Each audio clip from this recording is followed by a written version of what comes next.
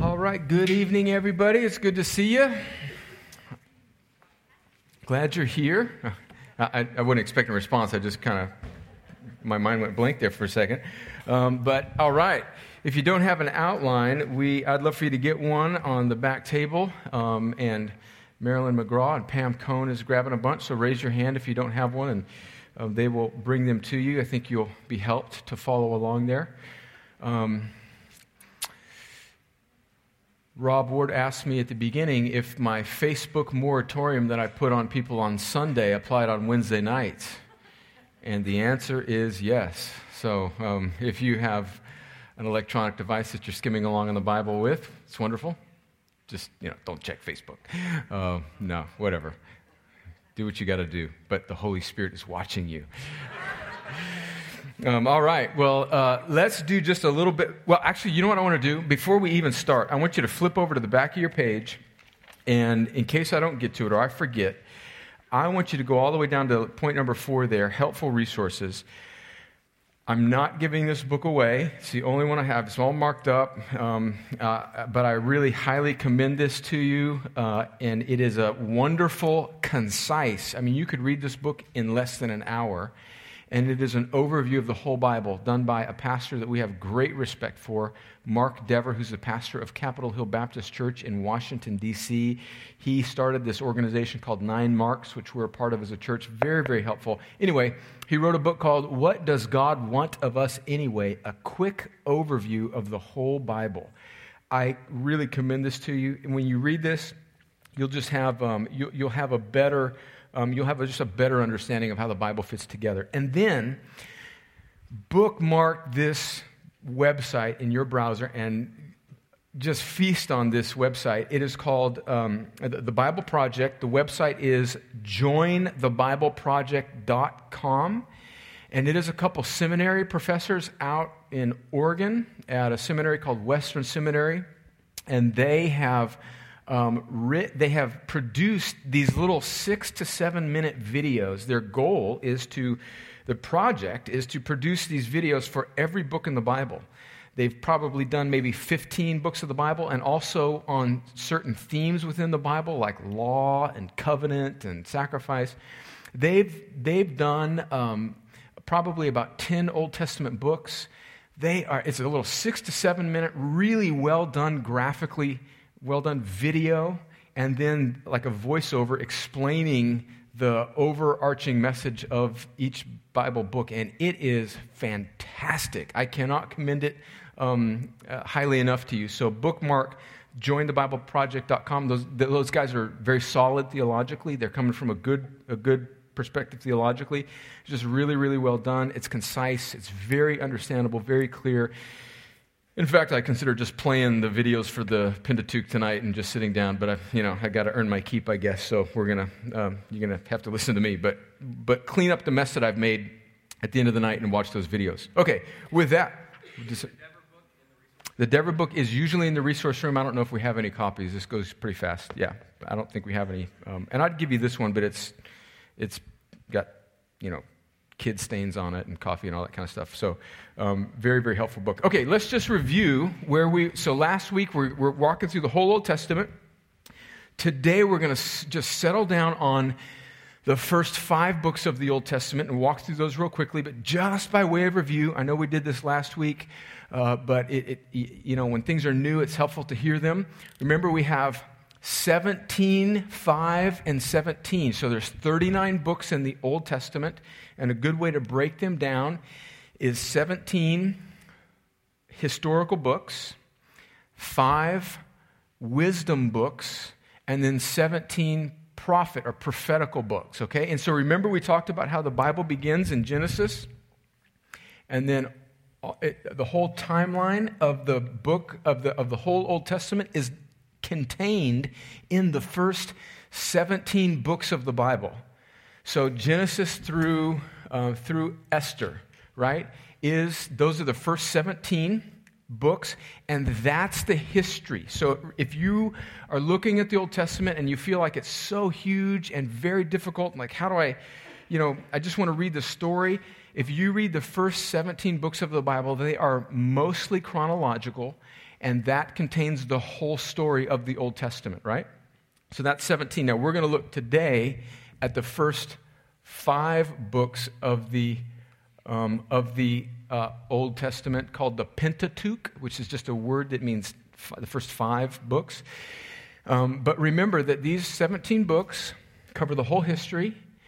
The wisdom books, which are Psalms, Proverbs, Job, Song of Solomon, Ecclesiastes, are books about human experience during these 17 books. So Psalms is a hymn book, basically, of God's people. Proverbs, these wisdom sayings.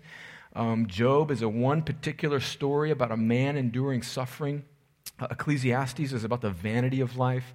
Song of Solomon is about a love story between a man and a woman that it becomes a picture of God's love for his bride.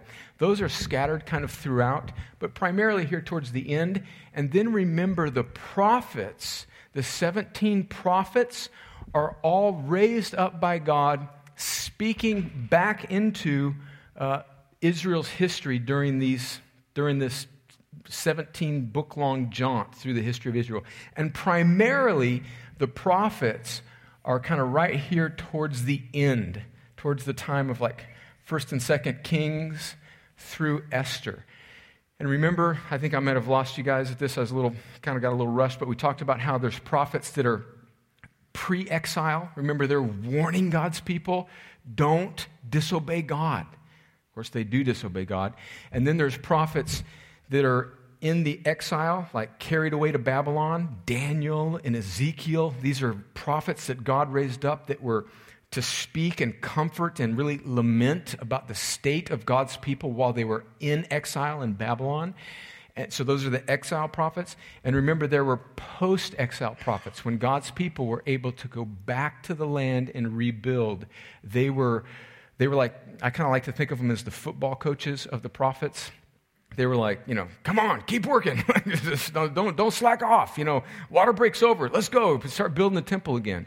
So you got pre-exile, exile, and post-exile. Okay, today we're going to center on the first 5 books of the history, the Pentateuch. So with your outline there, let's kind of go through. Now, I was about 15 feet away from him today, and our offices are across the hallway, and I started to kind of sweat and think, oh my gosh, I've bit off way more than I can chew, and I texted Robert and said, that choking sound you hear right now is me biting off more than I can chew, so we're going to stop at 7:30, Lord willing, and just get as far as we can. Okay, everything begins with Genesis. I've done just a very cursory outline, really, really elementary outline of these books. So Genesis, you can think about it as being broken down into two chapters. So, I mean, 2 segments, 1 through 11 and 12 through 50. So, of course, the first 11 chapters, God creates everything that is, and a really significant, maybe I'm just going to jot down some scriptures here that I think are really significant scriptures in some of these books, and I'll maybe read some of them. But Genesis 1, 26 and 27. Is this mandate where God says, I have created man in my own image. And put it up there on the screen if we have it. Then God said, let us make man in our image after our likeness, and let him have dominion over the fish of the sea and over the birds of the heavens and over livestock and over all the earth and over every creeping thing that creeps on the earth. So God created man in his own image. In the image of God, he created them. Male and female, he created them. Well, we could go on and on about that, but there's just a couple things. Let's just realize that God creates man to be the steward of his creation, to have dominion over it. Also, he creates man and women equally in his image. So any sort of sexism, any sort of diminishing of women in any way is absolutely against God's created order, right? Because both man and woman, although they have different roles, are created to bear God's image. Then we see that very quickly, early on, mankind falls, and this is significant. To understand the rest of the Bible, you need to have a good understanding of what happens in Genesis chapter 3. In Genesis 3, Adam and Eve willfully rebel against God, and they are excommunicated from his presence. So mankind is separated from God. Now, we don't understand all of the implications right then. God says, when you disobey me, you will die. He warns them. They do disobey. They don't seem to die immediately, but certainly spiritually they die. And Paul later on in the New Testament sheds light on that for us when he writes in Romans 5 that when sin entered into humanity, death entered in. We are now spiritually dead. But in the midst of that horrible, sad scene in Genesis 3, in Genesis 3, we have this first glimmer of hope. So Genesis 3, verse 15, God is now speaking to the serpent. So he's speaking to Satan, and he says, he's cursed man, he's cursed woman. He says, woman, you'll have a tough time bearing babies.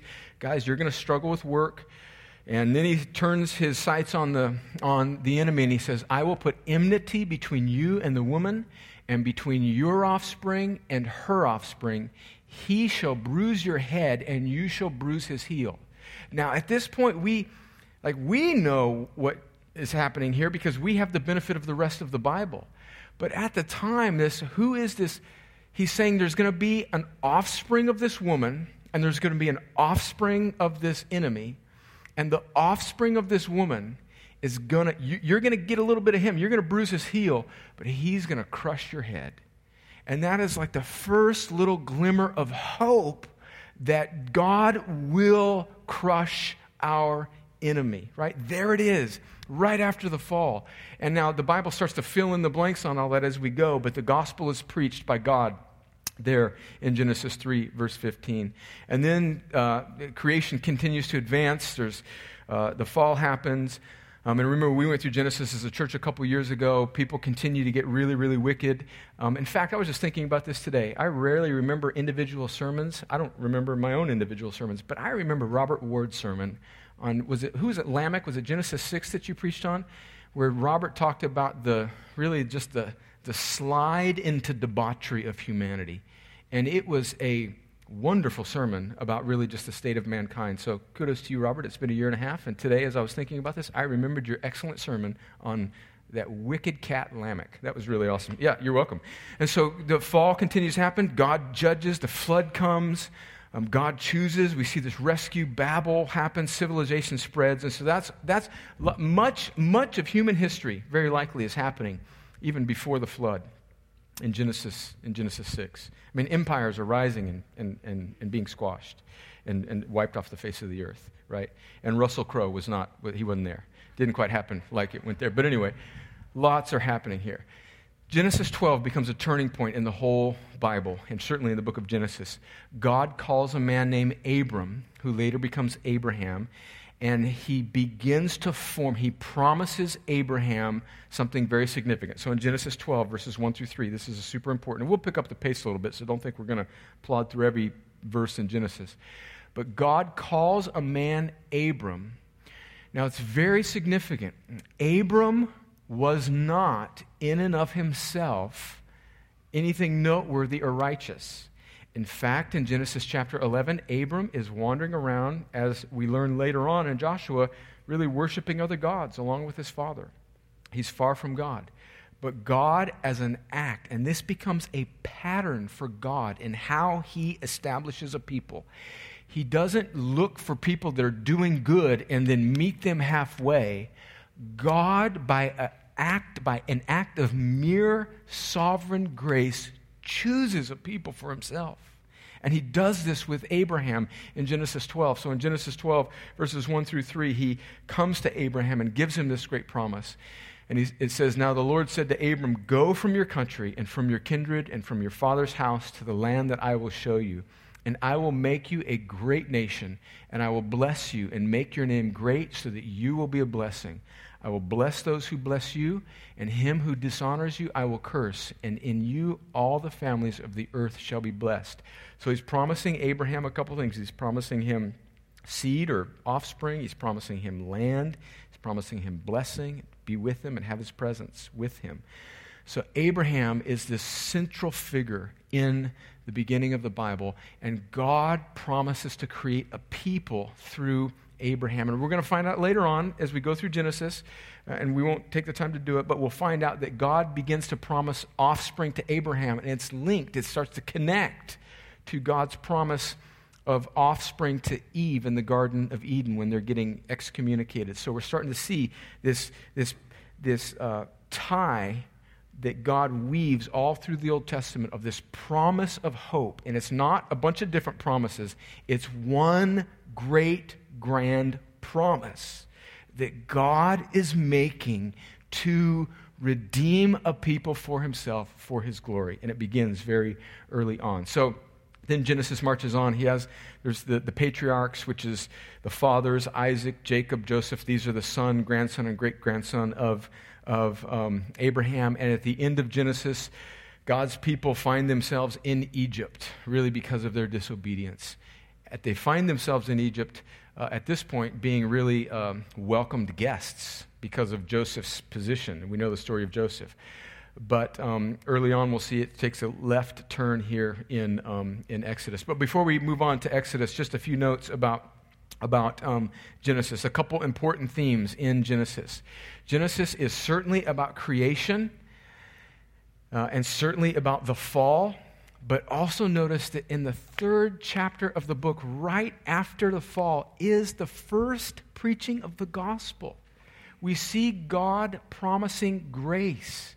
So don't fall into this faulty notion that the Old Testament is about some kind of wrathful God, that's sort of mean and grumpy. And there was this guy in the early church, and I think the 200s or 300s, if Logan's in here, he'll certainly correct me.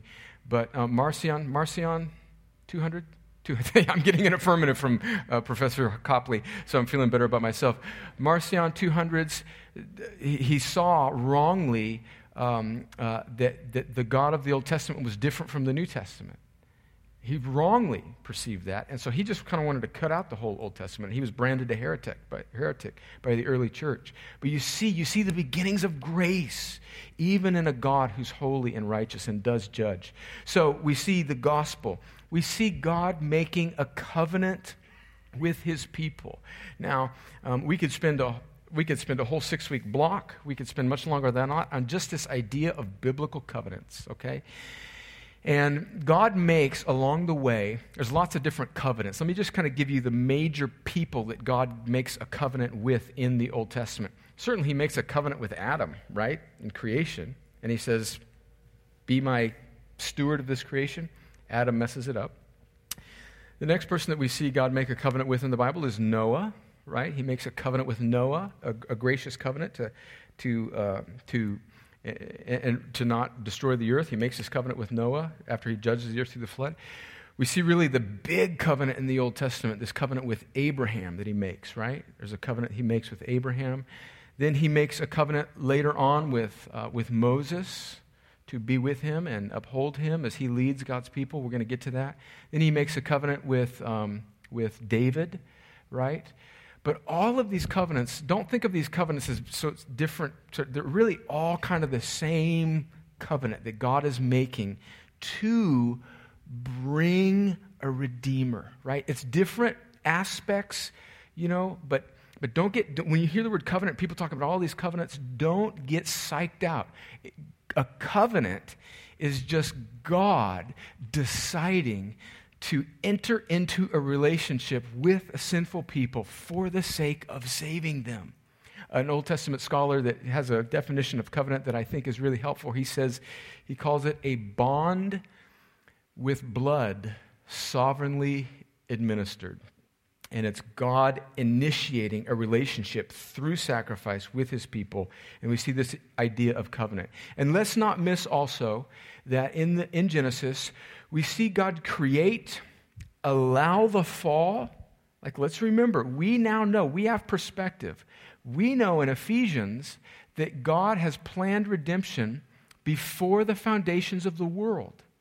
Well, if you've planned to save something from a fall, that means embedded in your plan is your providence over that very fall itself, right? So before God creates, God plans, ordains, brings about. We get nervous with those words because we don't like to think of God in having any in a mysterious way where God is not culpable for evil at all, never responsible for sin, but yet over it. Have that category. God is not Luke Skywalker and sin is not Darth Vader. They don't fight on the bridge. It's not like a 50-50 thing, right? Robert, I'm messing it up. You will mock me tomorrow. I'm sorry. Just give it to me now. But it's not dualism. Do you understand that? It's not this battle of evenly matched forces between good and evil. Before the foundations of the world, God deemed and planned for redemption.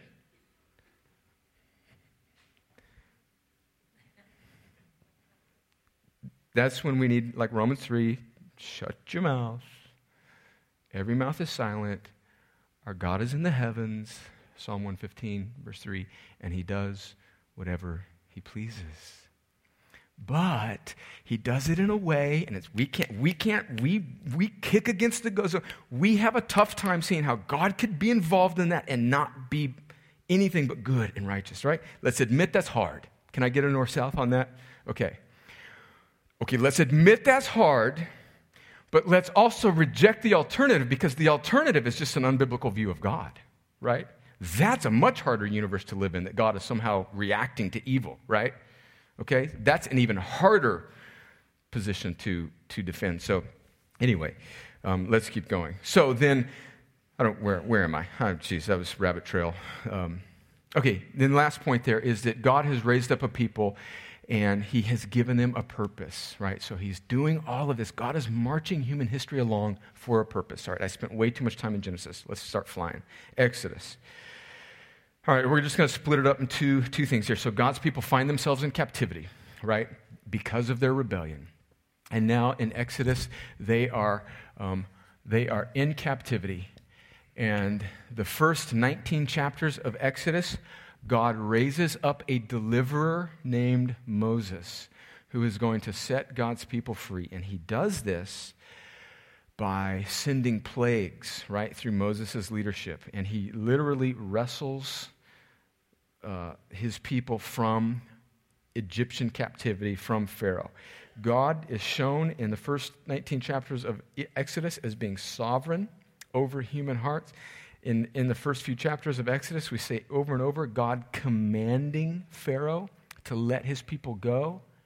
Just another little thing to kind of throw in the difficult thing to put together category. God's commanding Pharaoh to let his people go, and then hardening his heart so he can't do the very thing he's commanded him to. Okay, God is in control. And God is sending plagues. Finally, we see in Exodus chapter 12, it's a wonderful chapter to read, where God starts to be more clear about this sacrifice, this way he's going to bring redemption. And we see this beautiful, vivid picture of the gospel. God tells his people who are in captivity to take a lamb and to slaughter that perfect, spotless lamb, and to apply blood to the doorpost of the heart to the doorpost of their houses, and then to feast on the meat of that lamb, to party basically, and that when the angel of God passes over their houses, he will, if he sees the blood, you're safe. If he doesn't see the blood, he will kill the firstborn of that household. Well, of course, God's people, Israel, had the blood applied to their doorpost.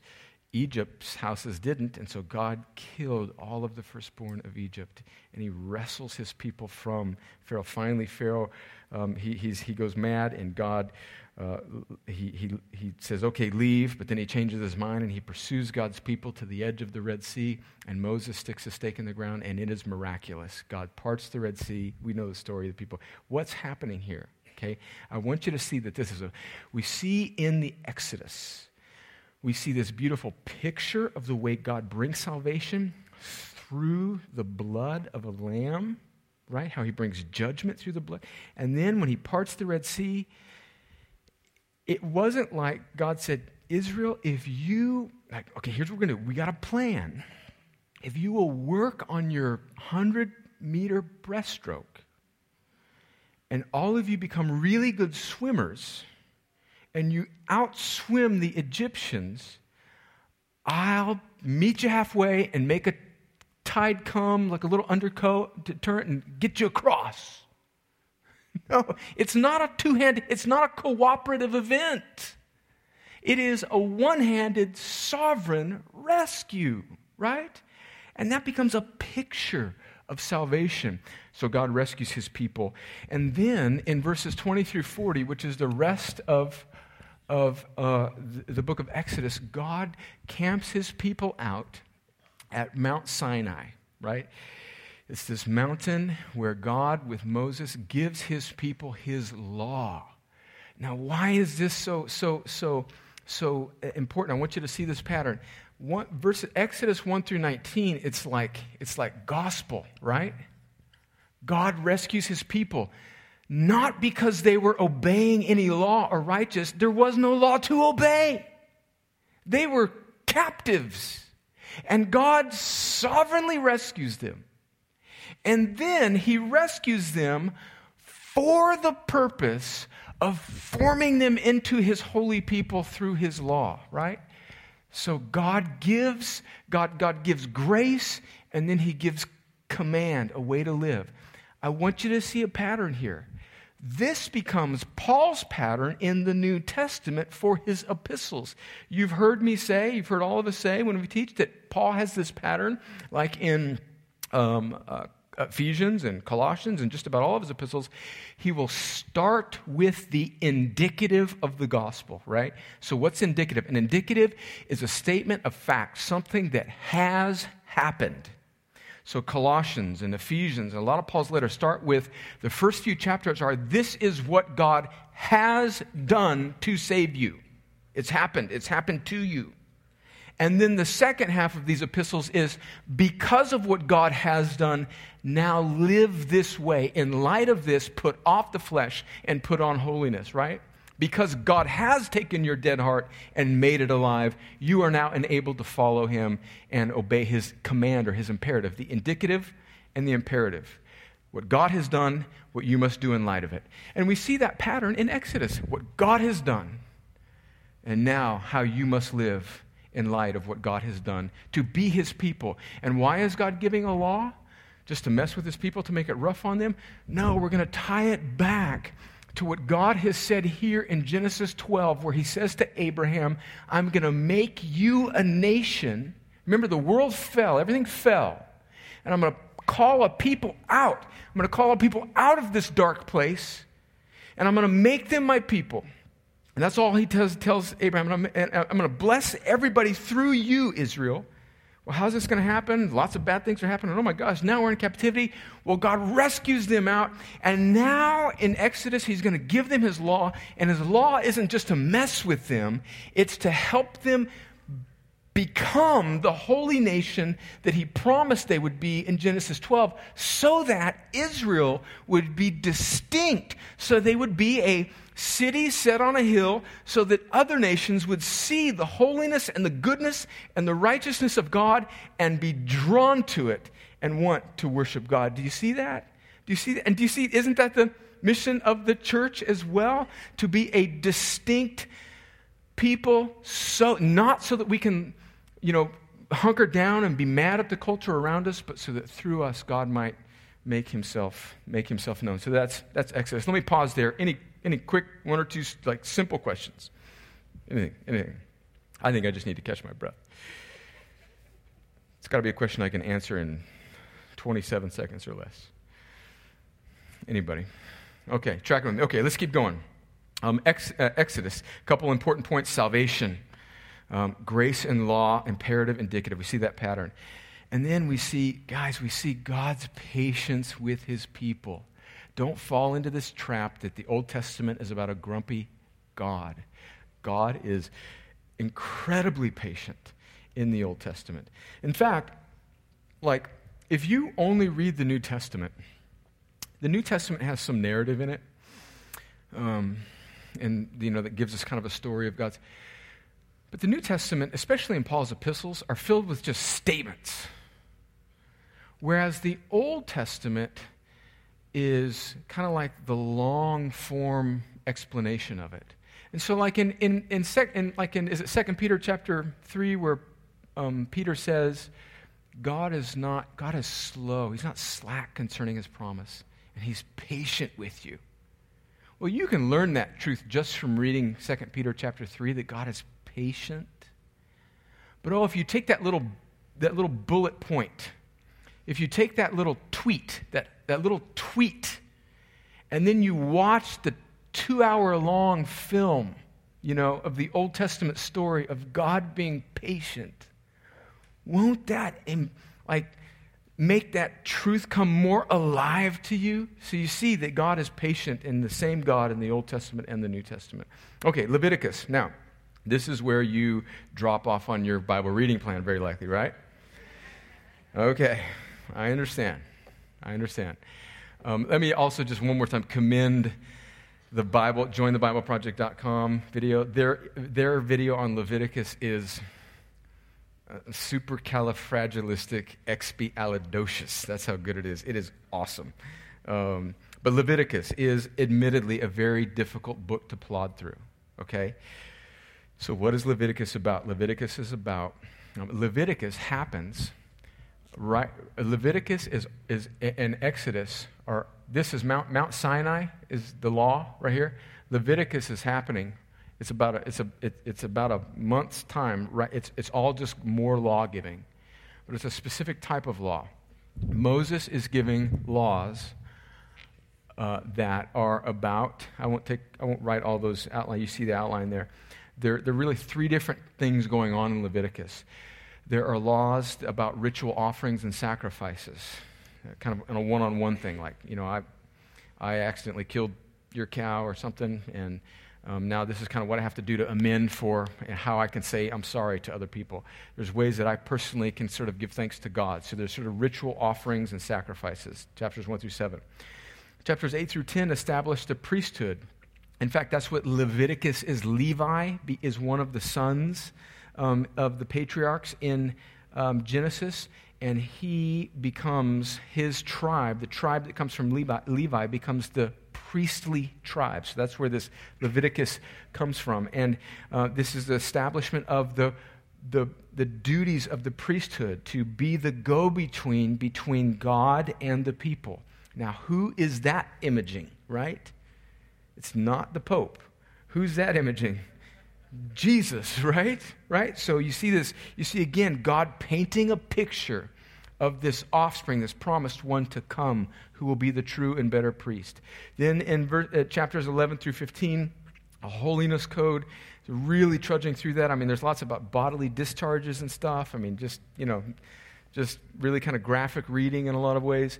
But what's happening there is God is being very specific about sacrifices, about the duties of the priests, and about the holiness or the cleanliness of the people. And what he's saying is he's establishing his holiness and his people's lack of holiness and their need for holiness to come into his presence. And then at the middle of the book of Leviticus, in Leviticus 16 and 17, really 2 of the most important chapters of the Old Testament. These are 2 chapters you probably should read in Leviticus, like thoroughly. Read all of Leviticus, but these are like ones that you should really like buckle down on. It's the Day of Atonement. It's this one day where the priest is to offer to put his hands on a scapegoat and to offer sins yearly for the people, right? And so they would take a scapegoat, and the priest would lay his hands on the goat, and then they would take this scapegoat, and they would take this goat away, like go away into the wilderness, like this goat is carrying. So symbolically, they're transferring their sins to this goat. That's where we get the phrase scapegoat, right? This is the scapegoat. It goes away, escape, get away, take the sins away. And then they would take another unblemished lamb, and they would kill that animal as a sacrifice to make atonement. And this word atonement, which is maybe just one of these theological words that we kind of just accept, it's an old English word that speaks about what happens in the gospel. At atonement, spell it, atonement. It is the at one moment. It's the moment when a holy God and a sinful people are reconciled. The at one moment. Isn't that a beautiful word? Kind of give you a rich understanding of even the old form of that word. The at one moment, when the holy God, his wrath, his holiness, is appeased by the blood sacrifice. Now, of course, we know that this is temporary, right? Because they have to do it year after year after year, right? So it is insufficient. But what is it? What's coming, right? The true and better sacrifice. So when you read through Leviticus with an understanding that all of this is God painting a picture of the redemption that is to come, right? So flip to Hebrews chapter 10, and you should read, when you're plotting through Leviticus, to sort of pump up, to give you a little energy drink to your Leviticus reading. When you're reading Leviticus, read it alongside of Hebrews and let it come to life, right? So Hebrews, in large part, is about, it's interpreting what Leviticus is all about. So Leviticus is about these sacrifices, these animal sacrifices, and the role of the priest. But these priests are imperfect and have to atone for their own sin, and these sacrifices are insufficient and they have to be offered yearly. Well, one of the big points of Hebrews is that we have a great high priest who does not need to atone for his own sin, but once and for all has atoned for all sin. Because he's holy and because his blood is far more holy than the blood of bulls and goats and birds, once and for all, Jesus atones for sin. So in Hebrews 10, he says in verse 1, "For since the law has but a shadow of good things to come." That's a wonderful summary of much of the Old Testament. The law is a shadow of good things to come. Instead of the true form of these realities, it can never, by the same sacrifices that are continually offered every year, make perfect those who draw near. But then we drop down to let's drop down to verse 9. It says, "He does away with the first in order to establish the second," meaning the covenant. Verse 10, and by that will we have been sanctified through the offering of the body of Jesus Christ once for all. He's the true and better sacrifice, and he's the true and better priest. See, Jesus embodies all of this together in one. And then verse 14, I think one of my favorite verses in the whole Bible, is so beautiful. It explains so much to me. "For by a single offering," meaning Jesus' work on the cross, "he has perfected for all time those who are being sanctified." Isn't that a beautiful? First of all, that's grammatically incorrect unless you're the Holy Spirit who's writing that. So he's saying that Jesus has perfected, past tense. Romans 8, greatest chapter in the Bible, Paul says we are already glorified. How's that? I still feel pretty unglorified right now. But when God sees us in Christ, we are already confined. It's certain. It's certain. He has perfected, past tense, for all time. It's done, past, present, future, those who are being sanctified. Do you see the grammatical error? Except it's the Holy Spirit, so it's beautifully right. It's happened, it's done, and it's still happening. So that verse is saying we are in the process of becoming who we already are in Christ. Oh man, if you're bored right now because you're like, Old Testament, I'm just coming out of obligation just to get my little brownie points because it's a Wednesday night. Man, if you are a young guy right now and you are trusting in Jesus, you need to lean into that verse because that is saying your fight against sin right now. Jesus has perfected you, so lean into what is already true in your life. Unplug the computer, throw away the iPod, get rid of that thing, and be who you already are in Christ, right? Let the certain riptide of God's transforming grace pull you deeper into what is true of you, right? Oh, that'll preach. That'll preach. All right, okay, enough of that. Let's keep going. So Leviticus. So see, we just got fired up in the middle of Leviticus. Selah. All right. so let's go to Numbers, all right? So wait, did I miss anything? Okay, so there's a couple of just important points about Leviticus here at the bottom of the page. Man, God's people must be holy to enter his presence, right?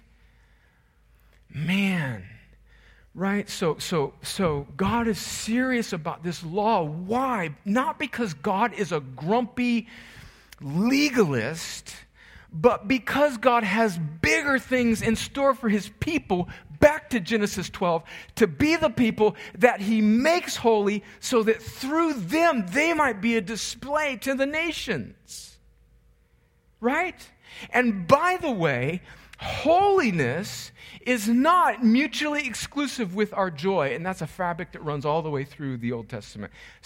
Obeying God in every way, sexually, financially, in every part of your life, where we lie to ourselves and our culture lies to us and said, if you will do it according to your means, you'll be happier. God's way is antiquated. It always leads to despair. But God's holiness for his people in the Old Testament, and we see it in the New Testament, always leads to joy. Because he's wanting his people to be a display to the nations. So God's people must be holy to enter his presence. The problem is they can't, they're unable, they are unclean, and so they need a go-between. They need a priest, and they need a sacrifice, a substitute. And they need to be God to be patient with them. And we see that priest and we see that sacrifice in Leviticus, and it's a shadow of the reality to come, who is Jesus, right? Okay, let's keep going to Numbers. Then Numbers. Man, Numbers is a trip. Numbers is really just one big, field problem for you Army guys. It's like one big camping trip. Right? It's just three field exercises, basically, is what it is, right? So you have Numbers really 1 through 10, that people are still... We're at Numbers now. People are still at Sinai. So all of Leviticus is happening right here. And the first 10 chapters of Numbers, we're still at Sinai, okay? So God has rescued his people. He's brought them to Sinai. He's given them his law, this mountain. He's formed his people. Okay, but remember what he promised them back in Genesis 12? He said, I'm going to give you a land. And so now, after the first 10 chapters of Numbers, chapters 1 through 10 is just more, instruction at Sinai, at the base of the mountain there. And God says, okay, we're going to start moving to get you to where I promised that you would be. Remember, he called them to the promised land. Through their rebellion, they found themselves in Egypt. He rescues them out of Egypt. He gives a law. And now he's going to start bringing them back to the promised land, okay? And all of this is isn't this all a picture of the Christian life, right?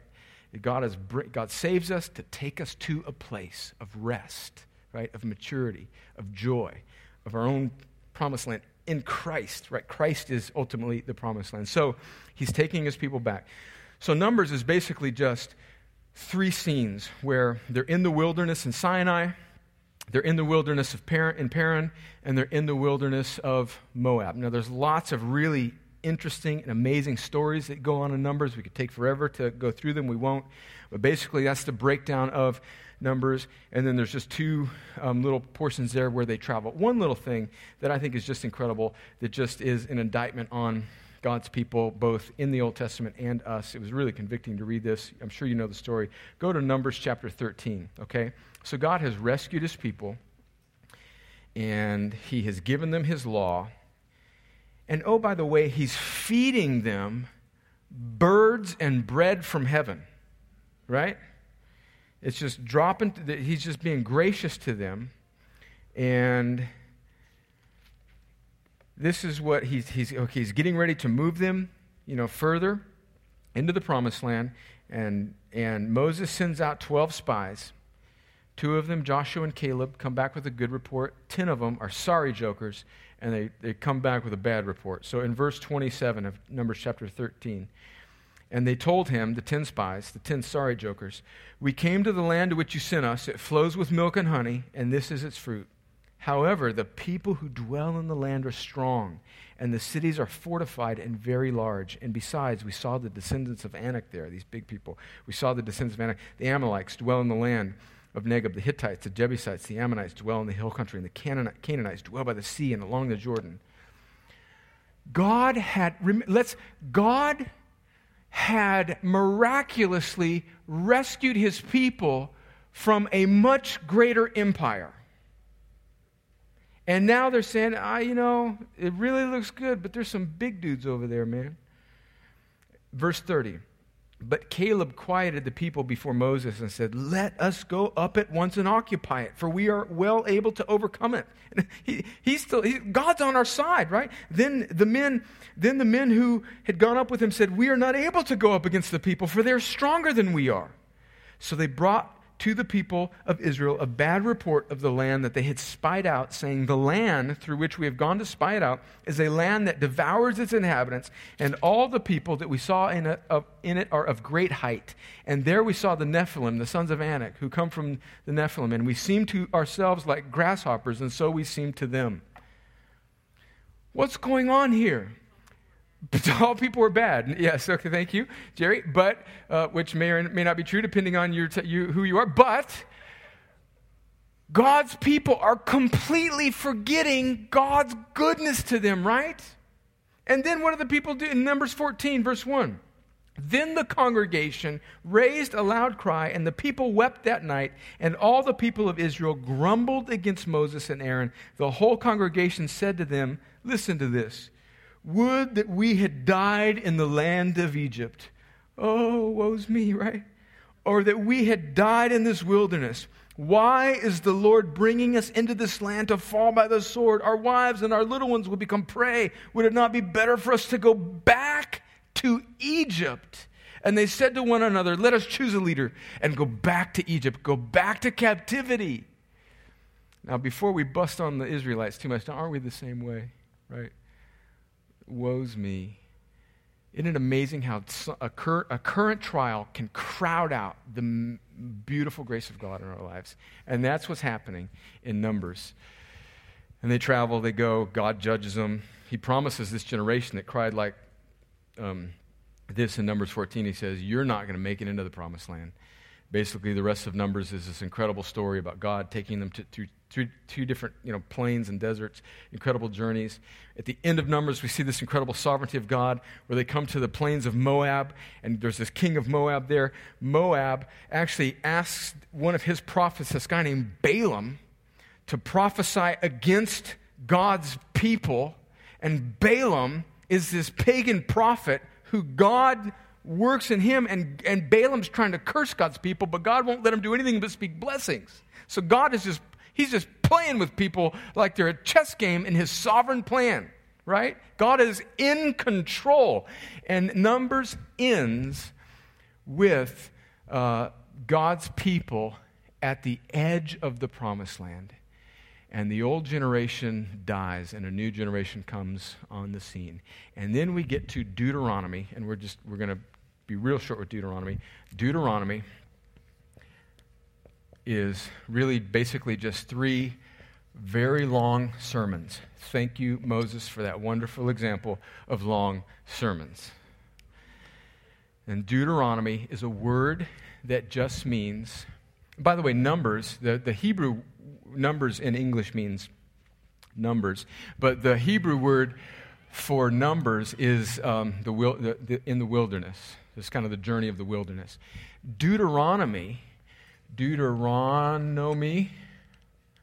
is a Greek word for no meaning law, and meaning second or twice too.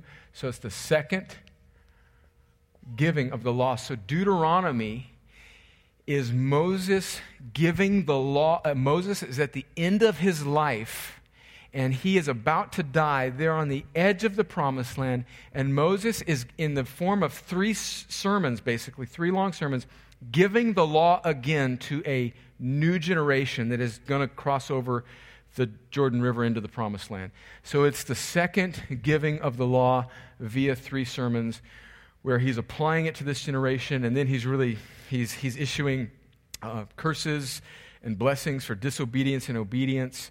And then really his last sermon is just this wonderful long sermon about really choose life or choose death. I set before you life or death. Choose life, Moses is saying. And that is the end. Moses dies, and that's the end of the Pentateuch. And then where we'll pick up next week is with Joshua, where God raises up a leader, Joshua. And with Joshua, God miraculously again crosses his people over the Jordan River into the Promised Land. What's significant here, I didn't mention the numbers, by the way. When God sets his people out from Sinai to the Promised Land, it was about a 12-day journey. A 12-day journey. You know how long it took them? 40 years. What's that a picture of? Each of our own sanctification, isn't it? We go around our elbow to get to our nose, right? Because we are crooked, jacked up, confused, disobedient, rebellious people. And from here to here was about 200 miles. Should have been 12 days. Took them 40 years.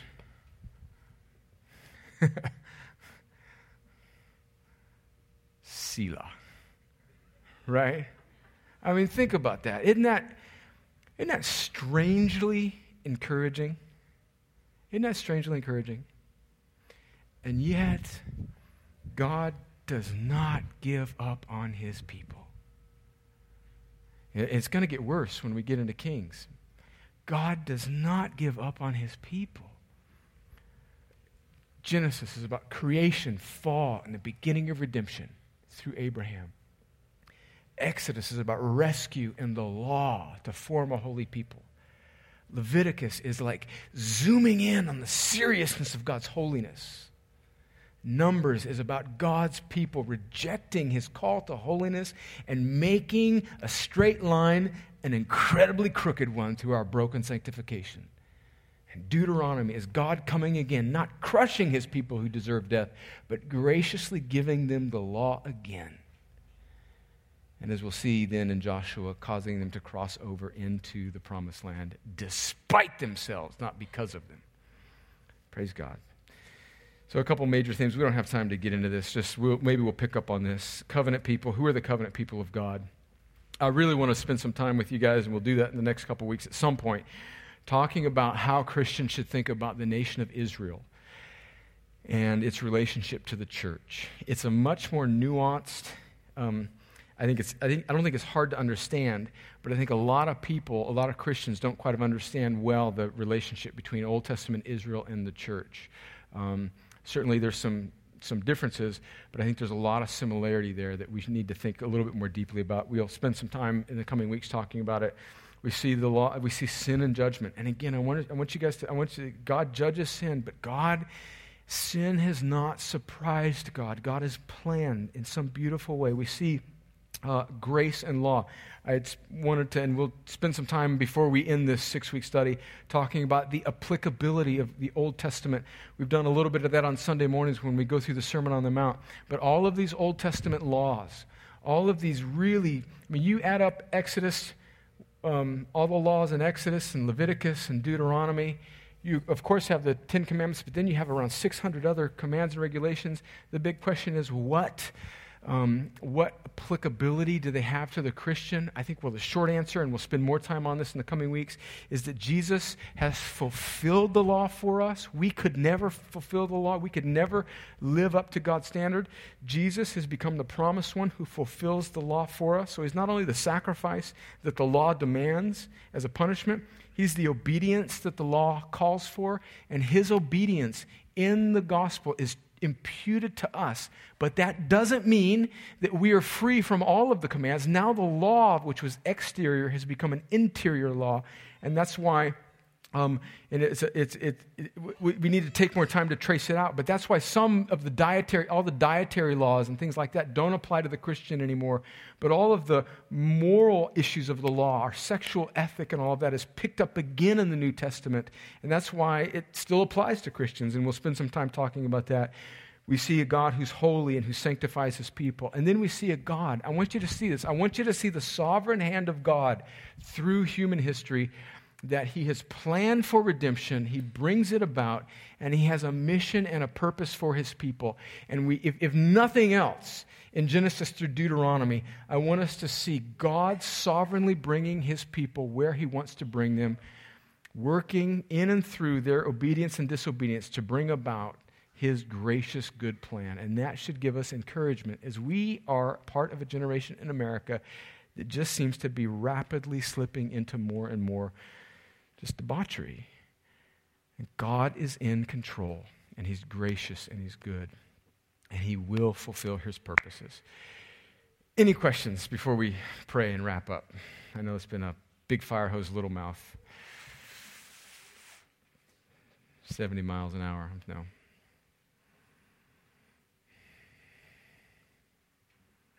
All right, so go home and read Leviticus and get excited. And have Hebrews chapter 10 with you, and praise God that we don't have to offer bulls and goats, because Jesus has once and for all. Really, when you read Leviticus, read it quickly, but read it with a spirit of worship, that we have a true and better sacrifice, right? And rejoice in the storyline of the Old Testament. And go to the Bible, join thebibleproject.com and be really blessed by the good work of these brothers that have put together these good resources for us. Well, let me pray. Father, thank you for these brothers and sisters.